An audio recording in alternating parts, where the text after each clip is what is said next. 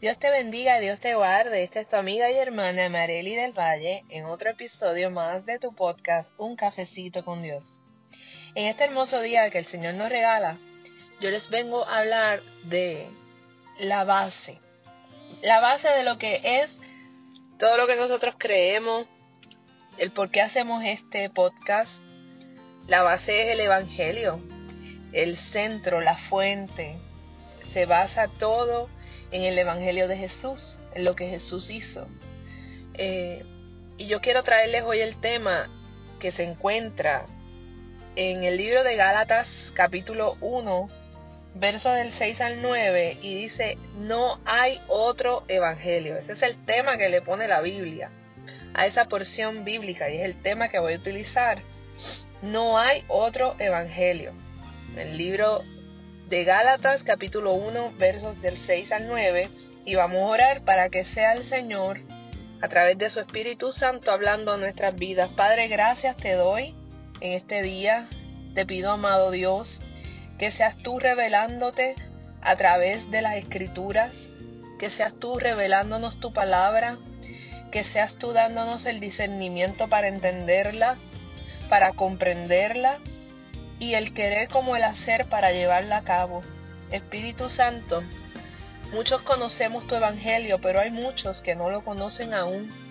Yo te pido, Señor, que la verdad del Evangelio, que la verdad del amor de Cristo sea revelado en aquellos que necesitan conocer de ti. En el nombre de Jesús. Amén. El libro de los Gálatas, capítulo 1, verso del 6 al 9, dice así: a la gloria del Dios Trino. Estoy maravillado, esto es Pablo hablando, de que tan pronto os hayáis alejado del que os llamó por la gracia de Cristo, para seguir un evangelio diferente. No que haya otro, sino que hay algunos que os perturban y quieren pervertir el evangelio de Cristo. Mas si aún nosotros, o un ángel del cielo, os anunciare otro evangelio, diferente del que os hemos anunciado, sea anatema. Como antes hemos dicho, también ahora lo repito. Si alguno os predica diferente evangelio del que habéis recibido, sea anatema. Gracias, Señor, por tu palabra. Te damos toda la gloria y la honra para ti. En este tiempo que nosotros estamos viviendo, existe una infinidad de creencias y religiones diversas alrededor del mundo. Nosotros estamos destinados a vivir en medio de personas de diferentes religiones, diferentes creencias, costumbres en general. Eso es ley de vida. Ciertamente, muchos de nosotros hemos escuchado hablar en estos tiempos de tolerancia, de amor, respeto, aceptación, inclusión, diversidad. Tal parece que estos son los términos, son la orden del día. Y no me malinterpreten, no es que estén mal, sino que hay verdades que no pueden ser cambiadas, modificadas, distorsionadas o desechadas. Y una de ellas es la verdad del Evangelio de Jesús. En este pasaje, Pablo les está exhortando a los Gálatas a que no se dejen engañar por los falsos maestros, que están confundiendo a los creyentes diciéndoles sobre el observamiento de las leyes mosaicas y que eran necesarias para la salvación individual y espiritual. Pablo les recuerda que la salvación es un don de la gracia de Dios dada a los seres humanos a través del sacrificio de Jesús, y que de ninguna manera esta salvación iba a venir solo por seguir las leyes hebreas, como por ejemplo la circuncisión. En Efesios 2, del 8 al 9 dice, porque por gracia sois salvos, por medio de la fe. Y esto no es de vosotros, pues es don de Dios, no por obras, para que nadie se gloríe. Pablo, aún en estas palabras más fuertes, les dice a los Gálatas que si una persona o aún un ángel les anuncia un evangelio diferente al que ellos aprendieron de Pablo, sea llamado anatema. Y anatema significa algo maldito, maldición de Dios, condenado a destrucción. Mire, como por ejemplo les quiero traer la iglesia de los mormones de José Smith. Se basa en esto. Dice la historia que a José Smith, que es el fundador de la Iglesia de los Mormones, se le apareció un ángel o Jesús en forma de ángel y le dijo que no se uniera a ninguna religión, a ninguna iglesia y que formara la suya propia porque todas estaban en error y ellos crearon su propio evangelio, sus propias Biblias, sus propias creencias, ¿verdad? Y formaron la Iglesia de los Mormones. Eso es un buen ejemplo para yo decirles que el evangelio les fue revelado a través de otra cosa, ¿verdad? Que no es lo que nosotros aprendimos aquí en la palabra. Vamos a definir lo que es el evangelio. El evangelio, simple y sencillamente, son buenas nuevas. Quiere decir que había malas nuevas, malas noticias antes. Y es que el ser humano, por su naturaleza pecaminosa, estaba apartado de Dios, condenado a la separación de Dios por causa del pecado original. Pero Dios proveyó una solución para esta separación. Y ese es el plan salvador a través de la pasión, muerte y resurrección de la persona de Jesucristo. Juan 3:16 dice: porque de tal manera amó Dios al mundo, que ha dado a su Hijo unigénito, para que todo aquel que en Él cree no se pierda, mas tenga vida eterna. Esa es la verdad del Evangelio. Ahí está concentrado. Yo digo que esa es como el corazón. Juan 3:16 es el corazón del Evangelio de la palabra. Isaías 61, mira lo que dice. Esta porción de Isaías 61 la leyó Jesús cuando entró en el templo, delante de los fariseos y de todos ellos allí. En aquel momento entró y pidió el libro de Isaías. Y delante de todos ellos les leyó esa porción bíblica que les voy a leer de Isaías 61 y les dijo: delante de ustedes se ha cumplido esta palabra hoy. Esta palabra se cumplió en mí, ¿verdad? Les dijo Jesús. Dice: el Espíritu de Jehová, el Señor, está sobre mí, porque me ungió Jehová.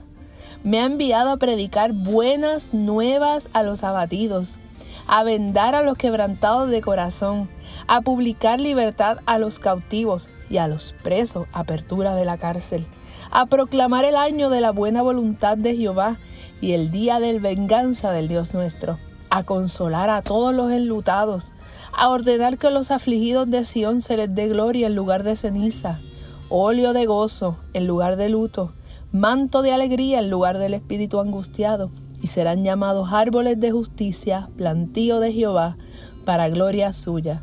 Reedificarán las ruinas antiguas y levantarán los asolamientos primeros y restaurarán las ciudades arruinadas, los escombros de muchas generaciones. A eso vino el Señor. En este evento son las buenas nuevas para el mundo. El evento de Jesús, el Evangelio de Jesús, es el verdadero Evangelio. Y es el que está descrito en los 4 libros de la Biblia, en los 4 evangelios narrados en el Nuevo Testamento: Mateo, Marcos, Lucas y Juan. Cada uno desde sus propias perspectivas. 3 de ellos bien parecidos, que son Mateo, Marcos y Lucas, que son los evangelios sinópticos, narran, y el de Juan, ¿verdad? Narran el verdadero evangelio. ¿Sabe que la mayor necesidad del ser humano, que somos nosotros, la creación, es reconectar con la fuente, con el Creador? Porque nosotros todos pecamos, como dice Romanos 3:23. Todos fuimos destituidos de la presencia de Dios. La única manera de reconectar con Dios Padre es aceptando a Jesús Hijo. Juan 10:9 dice: yo soy la puerta, dice Jesús. El que por mí entrare será salvo. Solo Jesús es la puerta. Aquí no hay otro mediador.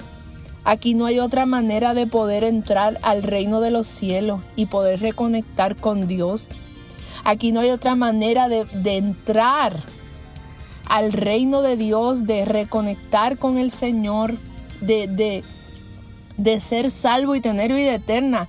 Nadie puede hacer eso sino Jesús. Jesús es el mediador, Jesús es el intercesor, Jesús es la puerta, como dice ahí, Solo por Él podemos entrar y ser salvos. Esto que Pablo describía aquí en los tiempos bíblicos, sabes que continúa pasando y aún mucho peor. Ahora tenemos creencias de todo tipo, religiones de todos los colores y sabores. Algunas coinciden en sus doctrinas, con algunos cambios que pueden tolerarse. Otras se alejan un poco y otras cambiaron completamente lo que es y siempre será el verdadero Evangelio de Dios. Claro está, en el mundo existe la libertad de elegir, de aceptar y de creer lo que nos venga en gana. Muchas religiones no cristianas creen en el yo, en meditaciones, en buscar paz interior. Te enseñan a cómo vivir la vida. Está bien. Usted crea lo que usted quiera creer. En eso yo no difiero. Pero mi deber como ministro del Señor está en decirle que dentro de lo que son las religiones cristianas, muchos están buscando una iglesia, comunidad, religión que les guste, que se amolde a lo que desean o a su estilo de vida, que les hablen lo que desean escuchar, que les hablen de un evangelio light, que sea suavecito, que no me hable mucho de pecado y sacrificio, no.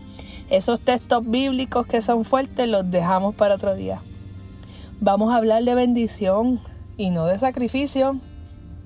Vamos a hablar de lo que Dios quiere darme, de lo que puedo sacar de Dios y no de lo que yo tengo que dar y de lo que yo tengo que entregar. Lo que ellos no saben, los que buscan esto, es que no hay gloria sin cruz. Sin muerte no hay resurrección. Otros quieren una religión que les hable de prosperidad, de abundancia, bendiciones, finanzas, éxito empresarial. Y no me malinterprete, podemos hablar de estas cosas, claro que sí, porque Dios es un Dios de abundancia, Él es el dueño del oro y de la plata. Él dijo, yo he venido a traerles vida y vida en abundancia. Dios ha prometido bendecirnos, proveer nuestras necesidades. Él nos ama tanto, tanto y tanto, que nos da lo que nosotros necesitamos, no muchas veces lo que queremos. Dios ha prometido bendecirnos, pero tiene que haber una obediencia, una entrega, dedicación, relacionarnos con Dios para que Él pueda bendecirnos. Pero estos que hablan de una teología de la prosperidad ciertamente se inclinan más al materialismo, a la bendición y al éxito financiero. No es que esté mal, es que todos los extremos son malos. Otras religiones han ido más lejos. Han pervertido el real evangelio por uno que no cree en la Trinidad, que no creen que Dios es Padre, Hijo y Espíritu Santo, que no creen que el Espíritu Santo es una persona y que se manifiesta aquí en la tierra con poder. Otros tampoco creen ni siquiera que Jesús es el Mesías. Decían y dicen que es un profeta más. Todavía están esperando que regrese. Ay, bendito. Yo les tengo una noticia. Lo van a ver regresar, pero por segunda vez.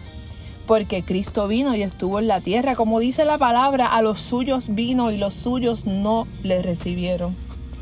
Pero qué bueno que nosotros todavía nosotros podemos recibir al Señor y tenemos esa oportunidad y esa puerta sigue abierta para aquellos y aquellas que quieran entrar hoy. Así que hermanos y hermanas, yo les dejo con esto. Segunda de Timoteo 4:4, Pablo le dice a Timoteo, y yo se lo quiero decir a ustedes hoy.